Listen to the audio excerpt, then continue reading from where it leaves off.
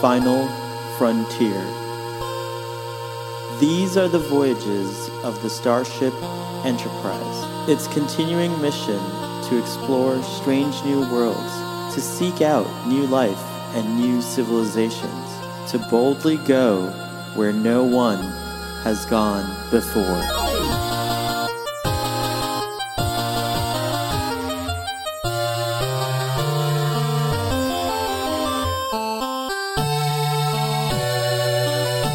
Welcome to Starfleet Boy, where we have a casual and informal discussion about our beloved series, Star Trek. You are listening to a previously recorded conversation.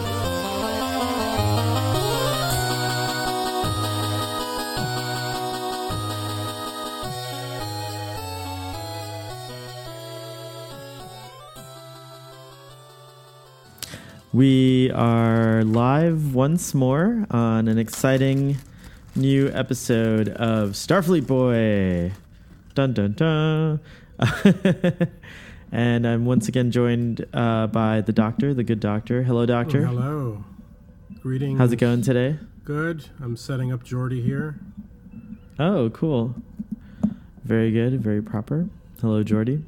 So today's episode is Q Who, a very important episode in the Star Trek The Next Generation episode importance list. Wouldn't you say? Indeed. Do you want to do the summary for this one, or should I? No, you may. One of these days you'll do the summary. I've done summaries. No, I know. You do a great job. That's why I always ask you to do them. So this is the episode where the Q returns. This is his third appearance, if I'm not mistaken. And this time he's been politely asked, or maybe not so politely asked, by the Q Continuum to leave the Continuum. So he presents himself to Captain Picard by essentially kidnapping him and offers that he become a member of the crew.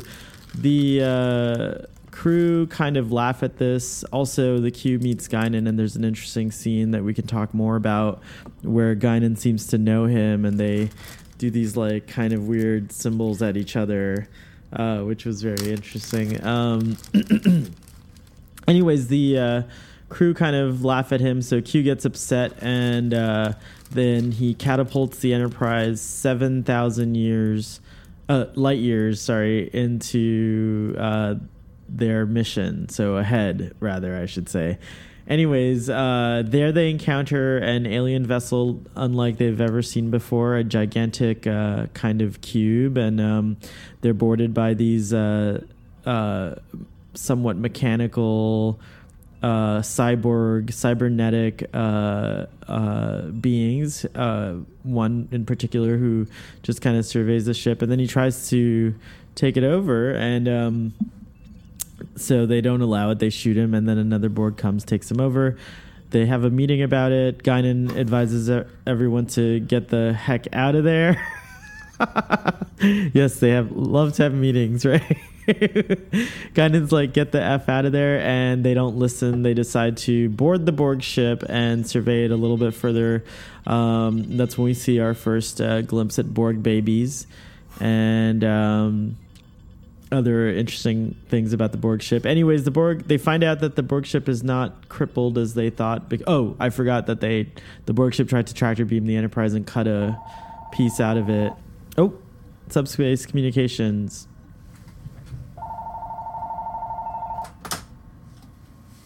Thank you. Anyways, when they realize the ship is essentially healing itself, they get out of Dodge, but are pursued by the Borg ship, and unfortunately, it's going to overtake them. Clearly, it's superior, and that's when Q comes back and he's like, well, what do you guys want to do now? And Picard flat out says, I need you. Get me the F out of here. And so the Q catapults them back 7,000 light years to where they once were, and Guinan and Captain Picard play chess and discuss the possibility of a Borg return. That's the summary. Yes, that is the summary. I have to say that this was a creepy episode when I first saw it. I remember being like pretty freaked out by the Borg, and I remember there was a lot of tension, and I kind of feel like I went through some. Obviously, I knew what was happening this time, but I kind of felt like I was going through the same kind of thing again. It was really good. What did you think? I love it. I love this episode. I think it's one of the best Q episodes, although Q's not really in it all that much. It's kind of in the bookends and sprinkled throughout. Well, he always kind of magically appears to whisper. Right. Whisper sweet somethings into your ear. Yeah, but right from the get-go, the episode I thought was excellent, including introducing... I mean, I don't know if I don't know if that engineering crewman returns. Oh, Sonia. Sonia is... This is Sonia's first episode. She's definitely in the next one, the Samaritan Snare. And okay. I don't remember much after that. I'm not sure if she continues on. I thought it was cool, her little repartee with Geordi here, and Geordi just sort of takes her under his wing real fast, and it's like, calm down, just don't worry. And she spills hot chocolate over Picard, and it's a bit of comedy to sort of lighten the mood, because the rest of the episode is very much not in the opposite direction of comedy. It's very tense and as you said, frightening in some cases. There's some humor in the beginning, for sure, and yeah. I think Sonia is kind of like a less neurotic Lieutenant Barclay. Yeah, I like her more than Barclay. Yeah, I like Barclay a lot. It's Murdoch. I know. I like Murdoch. I like Murdoch more than I do Barclay. But no, I love Barclay's. Barclay's my man. That's who I would be on board the Enterprise. I would totally be Lieutenant Barclay. Broccoli.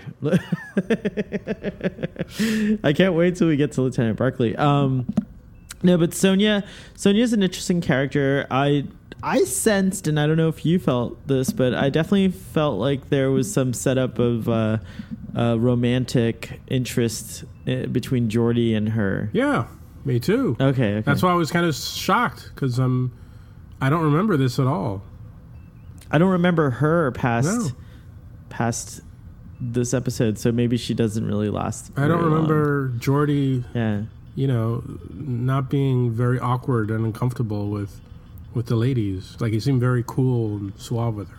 So that was cool. But now... because she's the awkward, uncomfortable one in the situation. But as we know, Geordi has a penchant for Dr. Leah... holographic... Barclay's not the only one, because later on we have the whole Leah Brahms thing happen, and that's going to be interesting. And then I think... just to touch on that, I think Leah Brahms plays a long-term role in Geordi's life, if I'm not mistaken, the actual Leah Brahms. But we'll get to that when we get to that.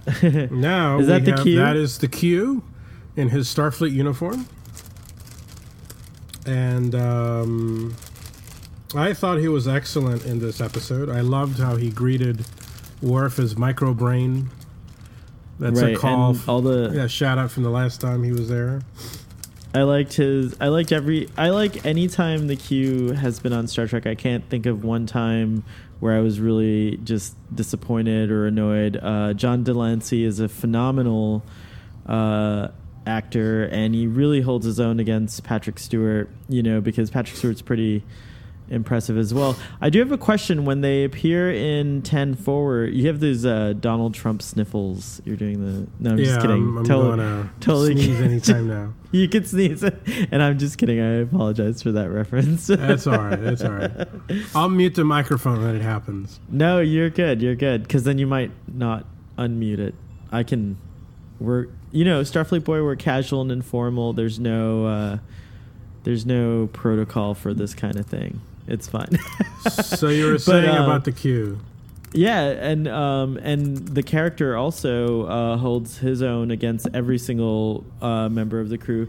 I do have a question. When they appear in 10 Forward, Guinan, at first 10 Forward looks empty, and then Guinan appears from under the bar. Is that where she lives? Is that where she hangs out? Like, no. What was that all about? She was, awesome. Remember, she sensed the Q's But I'm presence. talking about in that scene, Picard and Q appear at 10 Forward. Right. It's empty. It's empty. First of all, it wasn't empty a little while ago. It was filled with people. Like, yeah, but I think once the captain went missing, they've gone to some sort of yellow alert. Good so job. Of course you're not hanging out in 10 Forward during yellow alert. But then the scene is shot like as if, okay, so you have the bar, right? Right. And then Guinan comes out from under it. Yes. And appears suddenly. And what's the deal with that? Because why she was saw them appear.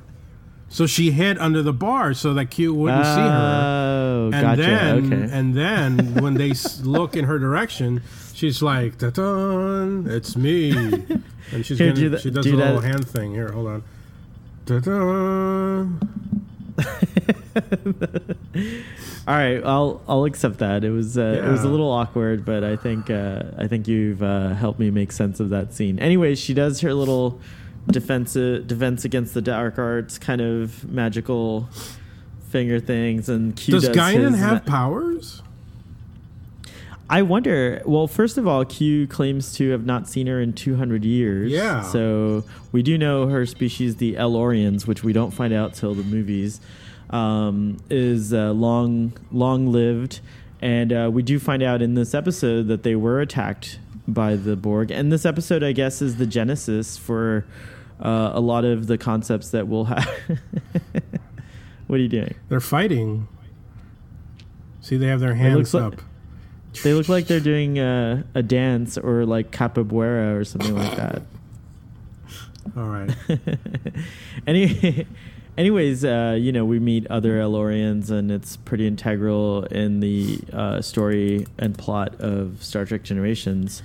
He calls her an imp. Well, yeah, so she must have some kind of there must be something going on, either having to do with special powers, or maybe just her species is somehow immune to the Q's abilities, or perhaps something about the Nexus makes her an anomaly or odd. Like she lives in both the Nexus, and as we know, she's both in the Nexus and out of the Nexus. So right, and she is right now, because at the time of the episode, because obviously because we know that events, all of it took place in Enterprise B era. So let's just let me just cut to the chase. Is Guinan a Time Lord? I would say, do you think the El-Orians, do you think she was just pretending to be an El-Orian, that she's actually a Time Lord? Dun, dun, dun, dun, dun. What's that? Is that Tom Baker? Yes, it is. Nice. The Fourth Doctor makes an appearance. She could be a Time Lord. Time Lady. You think the El-Orians are another name for Time Lords? They could be. You never know. We have to find out. If the only definitive proof would be to find out what system El-Oria is in. However, I don't think the El-Orians are the Time Lords, because they were, in fact, defeated by the Borg, and we know that the Doctor would never allow the Borg or the Cybermen to defeat. Well, is Star Trek another iteration? Is it a parallel dimension to Doctor Who's universe, and the Borg are the Daleks of this universe? And I don't know. I think there's. Now we're just getting very fan. Now we're just getting a little ridiculous here. But I think if I had to have it my way as a fan, I would say that there's room enough in the galaxy for the Cybermen and the Daleks, and that Star Trek takes place during a relatively low activity point for the Daleks and the Cybermen, and so that's why we never encounter them. What kind of fills the void in this period are the Borg, and so on and so forth. So, or maybe the Star Trek era is like a kind of an off limits time. It's in a time lock of its own. Time Lords don't mess with this era because they're like, it's a very important part of the great and bountiful human empire. No, it would have to be different. I don't think the timelines of things that are presented in Doctor Who, as far as Earth's future, line up with Star Trek, so they're definitely not in the same universe. But hey, Doctor Who, in Doctor Who you can go to parallel universes, different universes, so maybe Star Trek takes place in Pete's universe. Pete's world. I really thought Guinan, this was the episode that really just sold Guinan on me. Like wow, she is a cool character.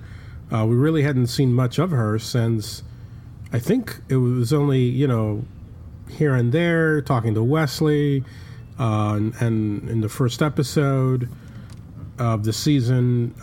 I can't think of any other appearances by her, right, so far? She's been in a few. But just in and out. But this is the first episode to really establish her as a character. And, we see that Picard respects and listens to her greatly. And including, as a matter of fact, she has her own little office where she has a view screen where she can follow along. And everything, yeah. Well, in the scene you referred to, in the scene you referred to earlier where Q is insulting her and calling her an imp and a troublemaker and all these things, Picard's quick to point out, Q, you're actually describing yourself. Right. And, so obviously, he does have a lot of reverence and respect for her, but we don't know why yet, which we will find out very soon.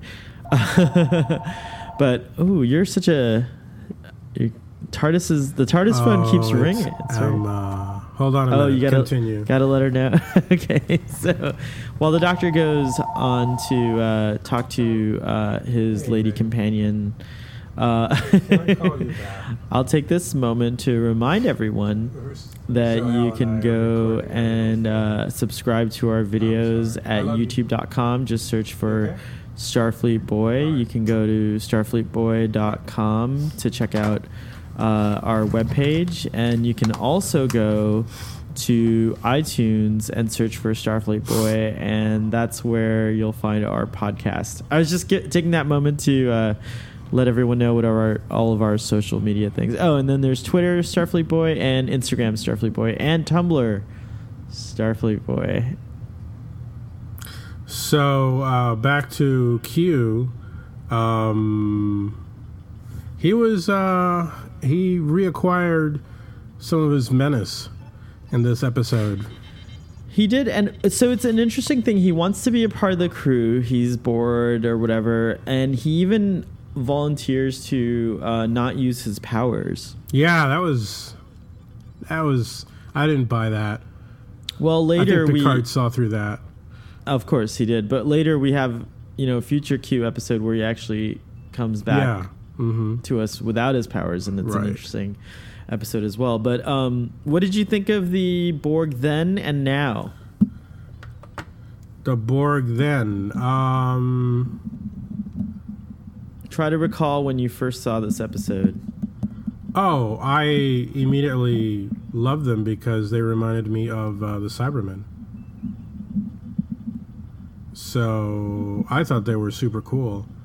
I never dreamed that they would become the lead villains of Star Trek, Next Generation. I missed the mention about the planet that Data scans at one point. He says that similar to the incident at the Romulan neutral zone, which was the season closer. And you had mentioned, I think you mentioned when we were having that episode discussion, that the Borg were supposed to be introduced in that episode originally, if I'm not mistaken. Right, but when I originally saw it, I didn't make that. I know I I realized that connection later on repeat viewings, but the line is there, and they make an explicit connection to, to the Borg having already. I mean, the Borg essentially already encroached on Federation space. Well, it's so what happened there, 7,000 light years, that's 2 years of travel time, right? And Q's contention is like, oh, this is what's waiting for you out here. So was the neutral zone incident, let's talk about that for a moment. What exactly was happening there? Were the Borg attacking these outposts and the Romulans defeated them? Because we have no mention of the cube or sightings of what actually was doing it. So was there like a Romulan skirmish? Yes, the Romulans mentioned, remember the Romulans mentioned that they had the same events happen on their side. And that's why they've come out of, sleep, let's say, dormancy, to approach the Federation along the neutral zone, because they've seen these attacks on their border, and likewise the Federation. So the Borg has essentially rekindled, Romulan Federation hostilities. Cold War-like hostilities, yeah. But what I'm wondering is, from a Borg perspective, like they must have sent out a long-range scout ship. Did it get destroyed before it could communicate with the Borg? And we have another instance of that. Don't we have Borg that are frozen in the ice caps on Enterprise? Like, so it's just... It becomes very timey-wimey in that sense. Because, you do have Borg on the Earth already, which were awakened in Enterprise, and they found their way there because of the events of First Contact. Right, okay. So it is very, to borrow a phrase from Doctor Who, very timey-wimey, the contact between the Borg and the Federation. Oh, look at you there with your multiple Borg. Oh, yeah. You have a little Borg. Oh, yeah. Do you have a Borg collective going on over there? Yes, I have a whole Borg collective, and I do. I do. Yes. We all know, well, not we all, but you know what my favorite Borg episode's going to be. Oh, that's coming up, yes. I assume you're talking about the best of both worlds. Well... there's another one that I really love. I'm only acknowledging the best of both worlds. Oh, you mean the best of both worlds part 2, of course. Yes. But this is an excellent introduction to the Borg. I thought, when they come aboard the Enterprise and they just sort of ignore everything, and, it's creepy. It's unsettling. And then when they find the babies, very creepy. Yeah, and it makes you wonder, the one scene where, Data says, like, we didn't register any life forms aboard. Well, they're kind of zombies, right? Like the actual, like, the actual biological parts are just in service of the mechanical parts. They're not really, the person that once inhabited that body is not real. In this episode, the implication was that they birth babies and also create crew members this way, but their fastest way of creating Borg is to actually assimilate whole populations of beings. And there's a great novel that I think everyone should read called Vendetta, which goes into detail about the Borg and their ways, and shed some light on some of the Borg stories that we all wondered about. Anyways, when I first saw the Borg in this episode, the first time, I remember, all those kinds of like, ooh, interesting, creepy, weird, but I didn't know if these were a one-off, or if they were going to come back again, even though there's that blatant foreshadowing at the end of the episode with Guinan and Picard talking about, the fact that they are aware of the Federation now, and they're aware of humans, and so they're probably going to be back. But you know what? I didn't believe it because in the episode with the little worm creatures that go inside you, from the episode Conspiracy, we never saw them again. So I was sort of like, oh, they're setting it up, but they're not really going to follow up on it. Yeah, which is like something you kind of get from because it's the same ending. TV shows. It's like it's a similar they're out ending, there and they're coming. Well, we never saw the worm creatures, and now we see the Borg, and they're more like little crabs, right? Or little crabs. You're right. Yeah. I don't know what they are. They're like kind of the little thing creepy. that sticks out is like a little worm. So I think of them as probably related to the creatures on Ceti Alpha. Ceti Alpha 6 or 5. This is Ceti Alpha 5. So other than that, there's no real B plot. I mean, which is in great. This episode. Which is great. I love that. It's the whole focus of the episode is the Borg. I liked the pacing of it. I'd forgotten the scene where the Borg carve out looks like 3 levels out of the saucer section. Yeah, and start to pull it out with the tractor beam. What was that about? They've never done that again. I thought that was I guess, were they sampling the ship? Yeah, they used the cutter beam again later, but yeah, I think as a matter of fact, I think it might be at Wolf 359, but yeah, it's fascinating. They actually like sliced out a little section, and they're just gonna pull it out and examine it. Yeah, I would imagine that the Borg. I think Guinan says in that one scene, they see you. It's similar to the V'ger thing. They see you more as like an infestation.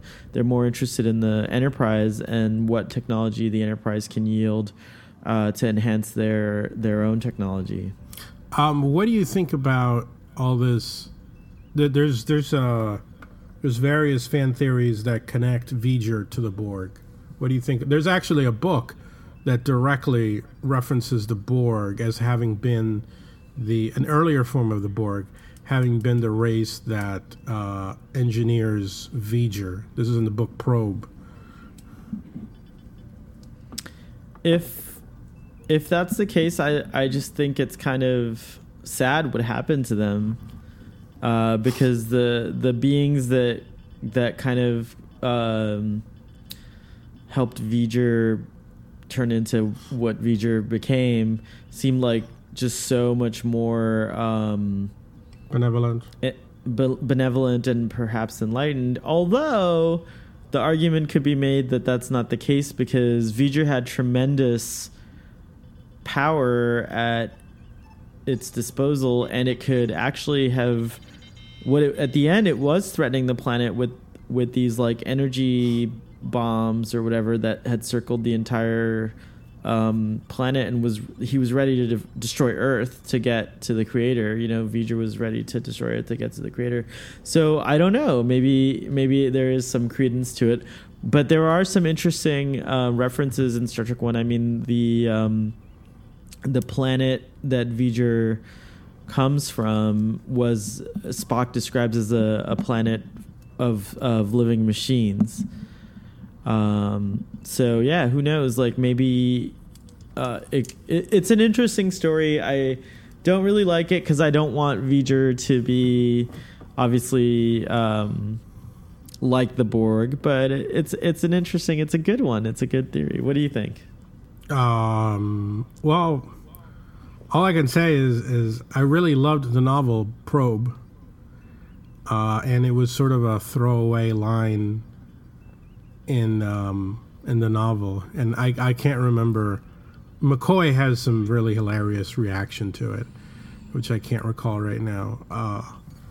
But I know that's the novel that pretty much makes that connection, and I think they do say something to the effect of, it's an early, it's an earlier version of the Borg. So, the idea that perhaps the Borg again, like the Cybermen, started off with good intentions, but their plan became very much perverted and to a more devious end, in the sense of these guys are just all about assimilating the whole universe. Of course, to them, they think it's a good thing. The Borg don't see themselves as being evil necessarily. They think the assimilation of species into the collective is meant to improve their lives. Am I not correct? That's true. You're correct. They're quite that way. It's not until it's really not until First Contact, when we get the Borg Queen, that we get some kind of like malevolence that's like more human. You know what I mean? Like until then, it's a very alien kind of malevolence, one that's more I think it's more cold. What do you think? Well, that's why I love them, because I think they're definitely they're cousins to the Cybermen. The Cybermen, when you listen to them and they offer you cyber conversion, they're saying, well, you're freeing yourself of these emotions, and emotions make you do things that oftentimes cause war and destruction. We're freeing you from the tyranny of emotions. And the same thing with the Borg. The Borg are offering unity. So there's an argument to be made. So that's the perspective. Oh, here we go. So there's an argument to be made that the Borg, to some people, may seem like something that is welcome. And actually, I'm surprised Star Trek hasn't yet taken advantage of that angle. I would be curious to see a story where people actually embrace the Borg rather than...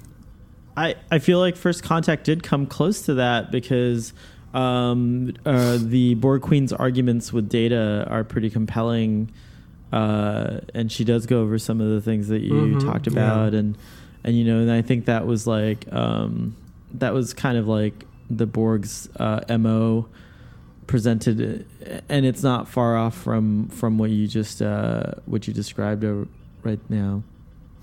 So that shot you just showed of the Enterprise and the Borg cube, what do you think of the design of the Borg ship? I remember it being really my first impression was that it's really cool, because up until then I hadn't really thought that a ship could be like a basic shape, like a cube or a sphere. Well, maybe a sphere I thought of, but a cube certainly was not something that I thought of. But it's perfectly reasonable in outer space. You don't need that, and then you realize it's an entire, like, it's basically a city's worth of people inside, Borg inside the ship. The other thing that was neat is we already know how big the Enterprise D is, and then to see it dwarfed by the Borg ship was pretty cool. Yeah.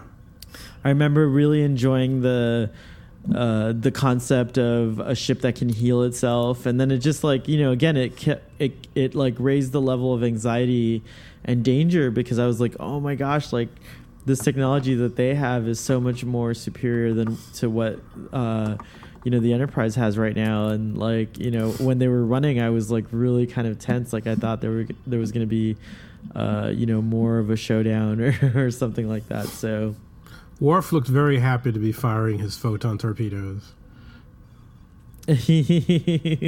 Finally, photon torpedoes. I thought it was there was a moment in 10 Forward during the confrontation between the Q and Picard and Guinan, when Worf and Riker enter, and at one point Worf is like getting increasingly angry and kind of steps toward the Q, and Picard just kind of like, he's like, he doesn't even, Mr. Wolf, and then Worf kind of goes and then walks outside and stands guard. I thought that was funny that they have to kind of ask him to leave the room because he can't. He's just gonna punch Q out. Yeah, he's gonna punch Q out. Have you seen the there's a meme online where they list Picard, his interactions with Q, and then Sisko punches Q in the face, and Q never bothers him again. That's so funny. It's like Picard just like indulges him and talks to him and hangs out with him, and Sisko just punches him right in the face. He was like, sorry, I don't have time for your crap. What about so as far as I can remember, the Borg don't ever appear on DS9, is that correct? No, and the first novel of Deep Space Nine, written by the great Peter David, who I believe wrote Vendetta, did he not? Mm-hmm. He's pretty much, can we say he's the premier Star Trek novelist of our time? I think we can say that. I think we can say that. He very clearly explains why. I don't remember the explanation, but he clearly lays out why the Borg never visit Deep Space Nine. Huh. There's a reason why. But they do feature quite prominently in Voyager. And now, again, I'm looking forward to my rewatch of Voyager because the first time around... Is that the animated series? What is that? No, Voyager, I don't know what it is you speak of. And we even have a Borg crew member, a converted or reformed... I have her here somewhere. 7 of 9, The Borg and Voyager, I think... the Borg really get fleshed out in Voyager, so I'm kind of looking forward to that when I rewatch Voyager, because I'm not sure you'll come along the ride for the ride. No, not at all. Are you getting 7 of 9? You want me to? No, you don't have to. Let's see. What else can we say about this phenomenal episode? I mean, I love the tension. I love the characters all had, the little parts to play. Picard's interactions with Q were great, especially at the end when finally, you realize there's really no way out of this. I mean, the Borg are essentially going to they're going to overcome the Enterprise, and I mean, at the time we didn't imagine what they would do to it. We'll see it later in First Contact, what they can do with the ship, but they're facing death in the face, right, and looking it straight in the eye, and Picard is like, he gives Q what he wants, and interestingly enough, Q admits that, a lesser man wouldn't have done that. A lesser man would have died before he'd asked for help. And Q gives him, an acknowledgement of that. And I really like the line where Picard goes, I see what you were trying to do here, but we didn't need to learn the lesson at the cost of 18 lives. And then Q shoots back right away, if you can't stand a bloody nose, then what the hell are you doing out here? And interesting that Q looks at the loss of 18 lives as a bloody nose, right? But it's true, because had they let's just say they had encountered the Borg on their own without Q's intervention, the Enterprise surely would have fallen at that point. Yeah, that's true. That's a very, very good point. I did think that, especially in light of what we will see the Borg do in later episodes and even the movie, I'm quite surprised that Guinan's reaction is so muted. I mean, she does tell them, get out, but she's very passive about it. She's much more animated about Q being there than she is the Borg being right outside. She was really calm about it, and in the conference room, very nonchalant. She was nonchalant, and she even smiled at one point when she's like, "Yeah, they're gonna just destroy all." She's just like, it's true. It is a little strange. I mean, well, it's funny because in that same novel, Vendetta, Guinan obviously plays a role in that book. What is the plot? Could you explain the plot of Vendetta? Basically, do you remember that Star Trek The Original Series episode, The Doomsday Machine? Yeah. Explain the plot while I blow my nose. Okay. The Doomsday Machine was created by a race. Whoa. Oh yeah. Poor doctor. I started trying to explain the plot, but your nose blowing was like a little concerning. No, just kidding. Anyways, the Doomsday Machine from the original series was created by a race known as the Preservers, and they created these Doomsday Machines actually to fight the Borg. And so there's another one apparently that's headed toward Earth, if I'm not mistaken, in the novel. It's been quite a few years since I read it, and there's this a character that has some kind of mental link with it or something like that, and her name is her name's Rhiannon Bonaventure, and she might be the same species as Guinan, if I'm not mistaken. She might be an Elorian, but I can't really remember. Let's read the official plot summary for Star Trek Vendetta, shall we? And that will give us that'll give us all we need to know. Let's see if you can buy it here. So this should give me a little. Okay. The Borg, half organic being and half machine, they are the most feared race in the known galaxy. In their relentless quest for technological perfection, they've destroyed entire star systems, enslaved countless peoples, and in a single brutal attack, decimated Starfleet's mightiest vessels. Only a final desperate gambit by Captain Picard and the USS Enterprise crew stopped the Borg from conquering the entire Federation, and now they have returned. In the best-selling tradition of Metamorphosis in the Lost Years, here's the newest Star Trek novel. Well, it's not new anymore. Answering a distress call from a planet under attack by the Borg, the USS Enterprise crew meets Dalkara, the lone survival of an alien race the Borg obliterated. Blinded by hatred, Dalkara seeks the ultimate revenge, the complete destruction of her race's executioners. But the USS Enterprise crew learns that Dalkara's vengeance carries a terrible price, for once unleashed, the destructive force she commands will annihilate not only the Borg, but countless innocents as well. So yeah, she goes to the edge of the galaxy and finds one of these planet killer machines that the Preservers created, I remember now, and she's on her way, I guess, to the Borg homeworld or somewhere. So do you see the Borg homeworld? I don't remember. I can't remember, but I do remember the planet killer machine. I remember references to V'ger now that I'm thinking about it. Okay. In the novel, and it might have been more that so the Preservers were these kind of like, it's hinted that they might also be the same beings that seeded the galaxy with humanoid life forms, like in that one episode of The Next Generation where they're on this pursuit for genetic, that genetic mystery episode where the Romulans, the Cardassians, and the Federation all discover that they're basically descendant from these like Preservers or whatever. But yeah, I'd love to reread Vendetta now. What? It's funny, the cover for Vendetta, I'm gonna pull it up for you. It says "The Giant Novel" on it. It was a giant novel. I remember that. It was huge. It was in hardcover, right?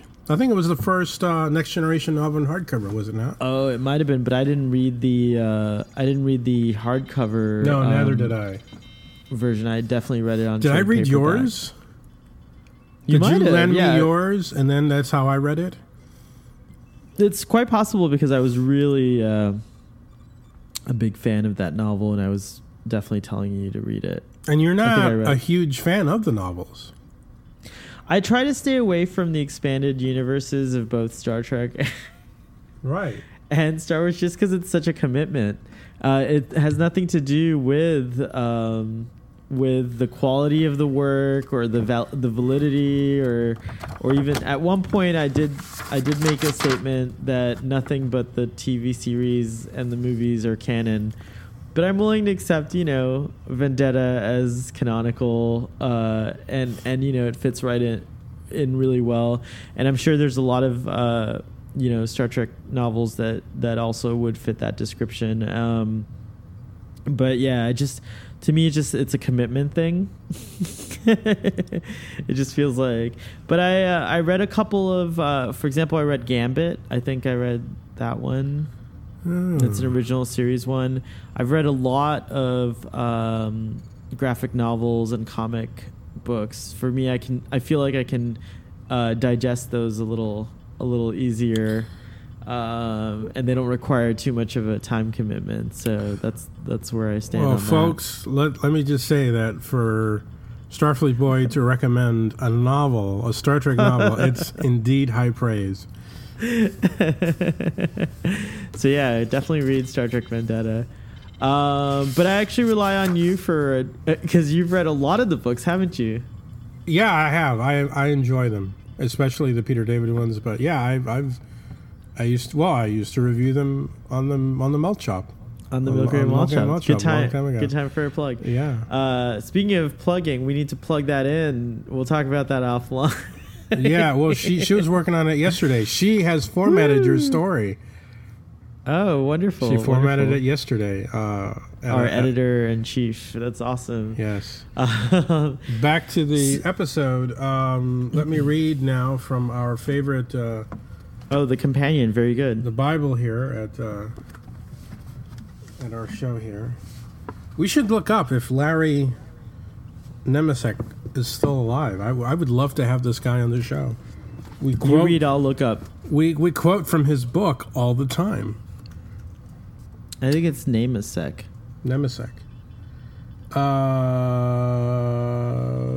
Okay.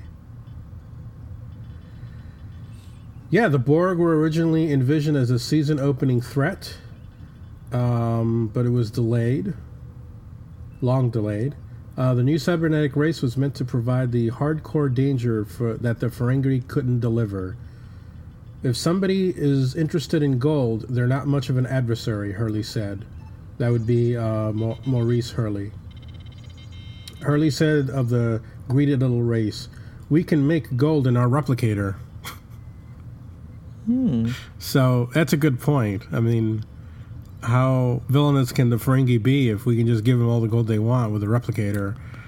Well, yeah, but they want latinum, which apparently can't be replicated, and it's gold pressed. I think. Although the Borg began as a race of insects, a concept dropped for budget reasons, their relentless mentality survived. Guinan was not present at the time, but we learn it was the Borg who scattered and virtually killed off her people a century earlier, an event that drives the plot of the first Next Generation movie, Generations, and leaves perhaps her only prejudice. Oh yeah, that's right. She does have a prejudice against the Borg, right? That's right. In this episode, Guinan also engages in a defiant barb trading standoff with Q that will come back to hunt him later in Deja Q. Also, Guinan's office is seen for the first time and only time in the Next Generation history. Some of the outfits of the Borg came from the makers of the steel suits of Dune and Batman. The Fremen. Yes. The Fremen became the Borg. The sleeper will awaken. So do you mean the still suits were reused as Borg outfits or just inspired by them? What's the line again? Some of the suits came from the makers of the steel suits for Dune and Batman. Oh, the makers of. Okay, gotcha. Okay. The show went over budget by around $50,000. So a planned day of live shooting was dropped. And for a time, according to Rob Bowman, we didn't know day to day if we were making a stinker or a winner. They definitely made a winner. Oh yeah, for sure. Making his debut as a stuntman extra as the baby Borg was Sam Klotman, the son of Carl Eisner, David Livingston's secretary. Okay. Larry Nemecek is very much alive. Thank goodness, because he sounds like someone who really loves and cares about Trek and knows a lot about its history. He is known as the universe's renowned Star Trek authority, which is pretty cool. I concur. And on his website, Larry Namasek. Really? He has a website? I have to visit that website. LarryNamasek.com. He has a blog, Ask Dr. Trek, articles, news, all kinds of things. And his welcome message is as follows. Thanks for checking out my window on the passing Star Trek parade, past, present, and future. After all these years living and working in Trekland, you never know who will stop by or what goodies I'll pull from the files. Come back often and please sound off. So he's pretty cool. I'm going to check his website out as well. Indeed. I think we should send him a message saying that, we basically read from your book for every episode. Every single one. Yeah. His book has always been one of my favorite Star Trek reference books, and I've read it several times, and because every time I watch an episode, even before we started doing this, I would consult it. And I know just you and I mean, you and I are always asking questions, and a lot of times he has the answers. And he definitely, before the internet, what did we have? We had Starlog and we had him. We had Starlog with the Star Trek Companion, Scotty's Guide to the to the Enterprise, all these fun resources that were put out to feed the imaginations of Trekkies everywhere. Right. So cheers to Larry and his... I am having a glass of wine today, so cheers to you. It's my little afternoon delight here. All right. I can't say enough about the incredible that shot where Riker, Data, and Worf are exploring the Borg ship, and then they have a matte shot, and it's just beautiful. And you see the interior, the vastness of the interior of the Borg ship, and that matte shot looks great on this upgraded. I don't know what they did to upgrade it or whatever. I don't know if they had to, but it looks beautiful. There's a really cool YouTube presentation, which you can look it up by typing in remastered and the name of the episode, and it'll actually show you a comparison of the old, the original episode, and what most of the remastering is color correction and tone correction. Maybe the original tapes had or film were too red or too green, and so they balance the colors out to make them more natural, I guess. Yeah. And then of course there's a few special effects upgrades and enhancements, but yeah, I think they use a lot of the original matte paintings, because I didn't notice anyways if it was done really well, because it looked like it looked pretty good then, and it still looked good now. It looked, obviously when we first, you had a big screen TV, I remember, but I know I had a regular crappy. I don't even know if I had a 40-inch screen at the time, but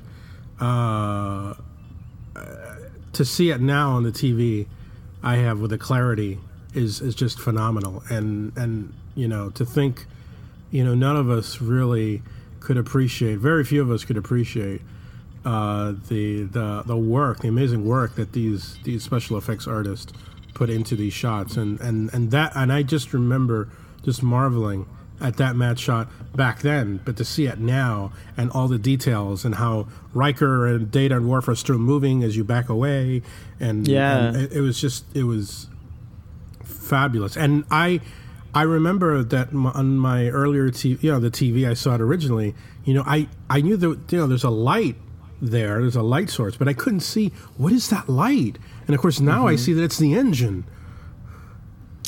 Oh. I had no idea. All I saw was a blurry white light, and now I see right. detail. And now you can clearly see detail. Now I see detail. So it's the work of these people the work that they put into this episode continues to pay off, decades after they've done it, the original stuff. I mean, it's amazing. The Borg and the Cybermen play on a particularly, universal fear among humans living in the age of technology, and the fear is, it has its nuanced versions, but basically it's just the machines taking over.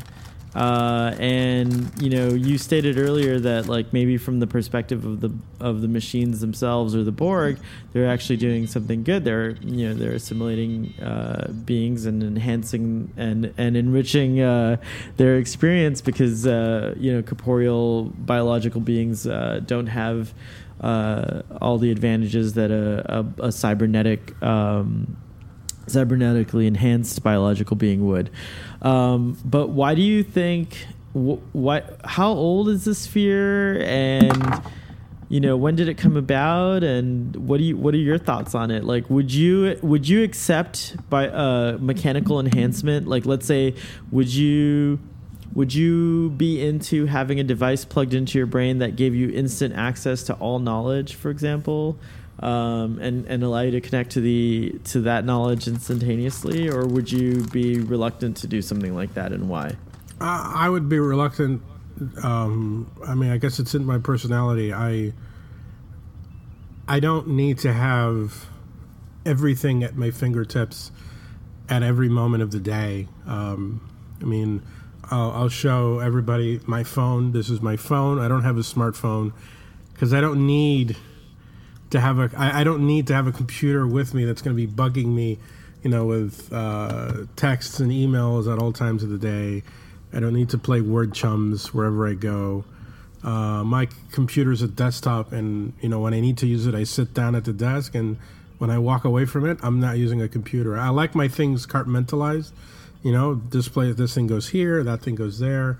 So I would think that anything that would bring technology to me at all times, whether it be the Google glasses or, I don't know, bionic implants in the eyes or something, I think I would pass. The only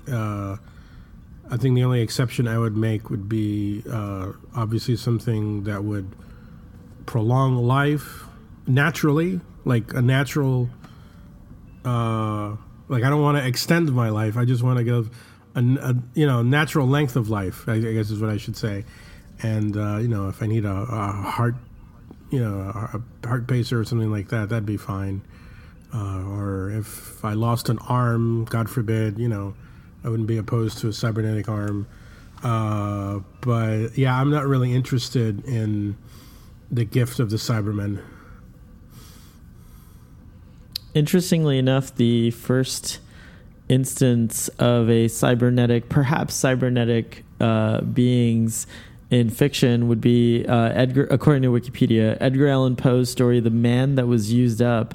The narrator visits a heroic general at his home and discovers that most of his body has been destroyed in a war and replaced by a collection of prostheses. Yeah. So that his body must be assembled piece by piece. That's interesting. Mm-hmm. Then you have The Ablest Man in the World in 1879. And then, of course, you have the Tin Woodsman in the Oz books, Machine Man. And let's see. I guess the first I can remember reading about was Bicentennial Man. I think for me, for me, it was the Cybermen. As I watched Doctor Who as early as I watched Sesame Street. So, but then there was also the $6 Million Man. Oh, that's right. The great Steve Austin.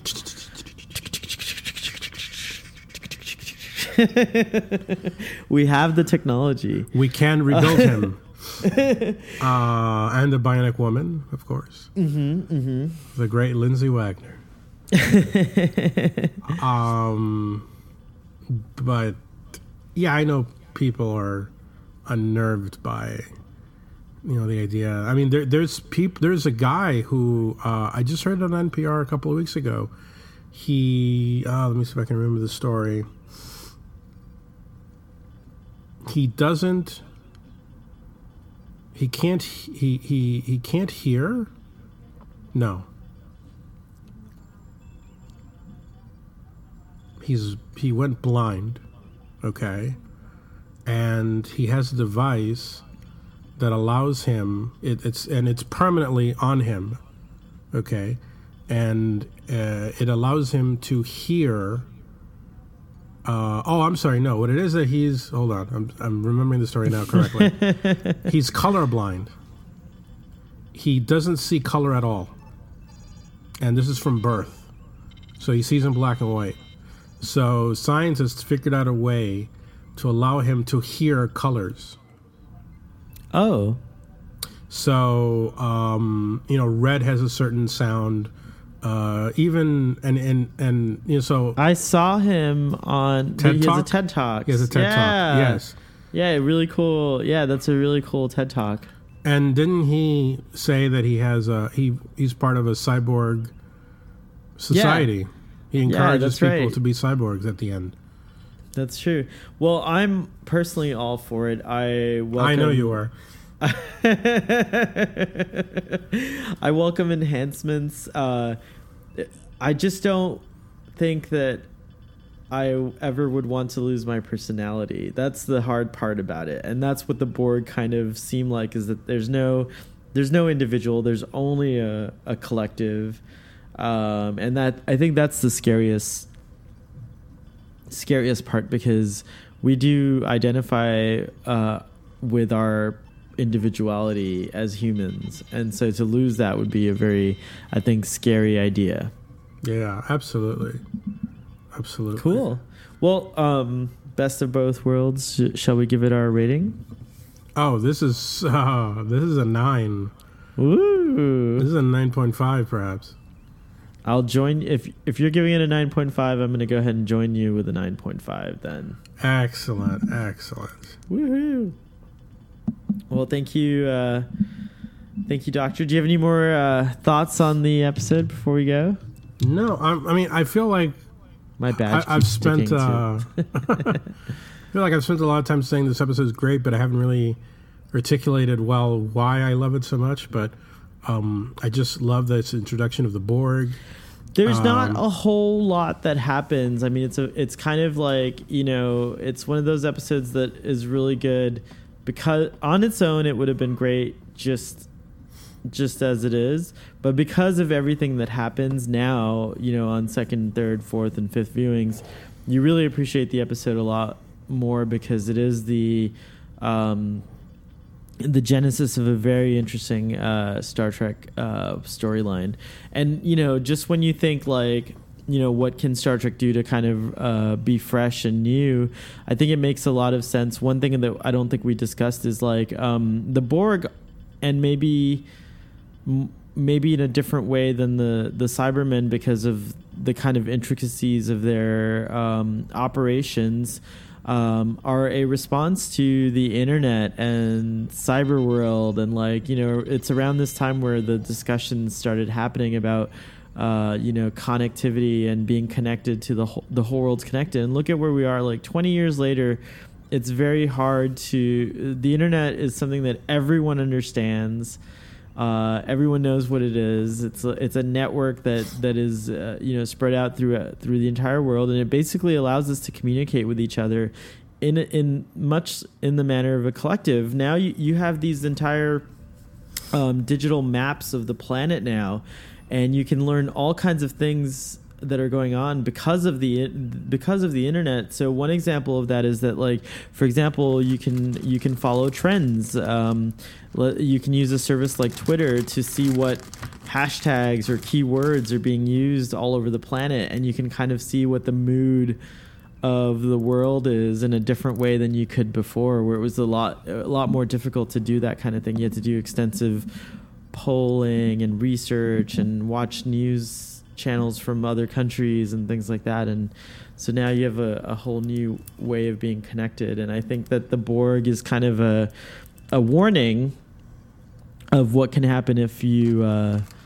go too far a oneness, you know, like if individuality is in fact lost to this collective consciousness, what can happen is that maybe the collective consciousness loses things like empathy, and emotions are what keep us from doing horrific things, I think, as well as doing horrific things. But on the whole, I think emotions are what prevent us from doing horrific things, because if you look at the Borg cutting into the Enterprise nonchalantly, ignoring the biological beings on the ship, things like that, those are all because they don't have any sentiment or any attachment or any emotion toward biological beings. And I think that, you know, to the Borg, Q says it in one scene, to the Borg, we're like insignificant, you know? And it's something I think that, like, again, as we get more and more connected and into technology and into our cyber worlds, we have to remember that, and we start attaching our emotions to that. We have to remember that there is a real world that, you know, can't be ignored. There are people that shouldn't be ignored, and that, like, it's important to continue to feel. I don't know. Wow, you got a lot out of this episode, man. I just liked it because there was a lot of action, but yes, you've that probed too. Much of the psychological weight of the episode. So congratulations, sir.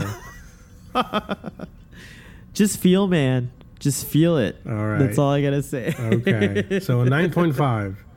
9.5, and live long and prosper. Indeed. And we'll see you next time.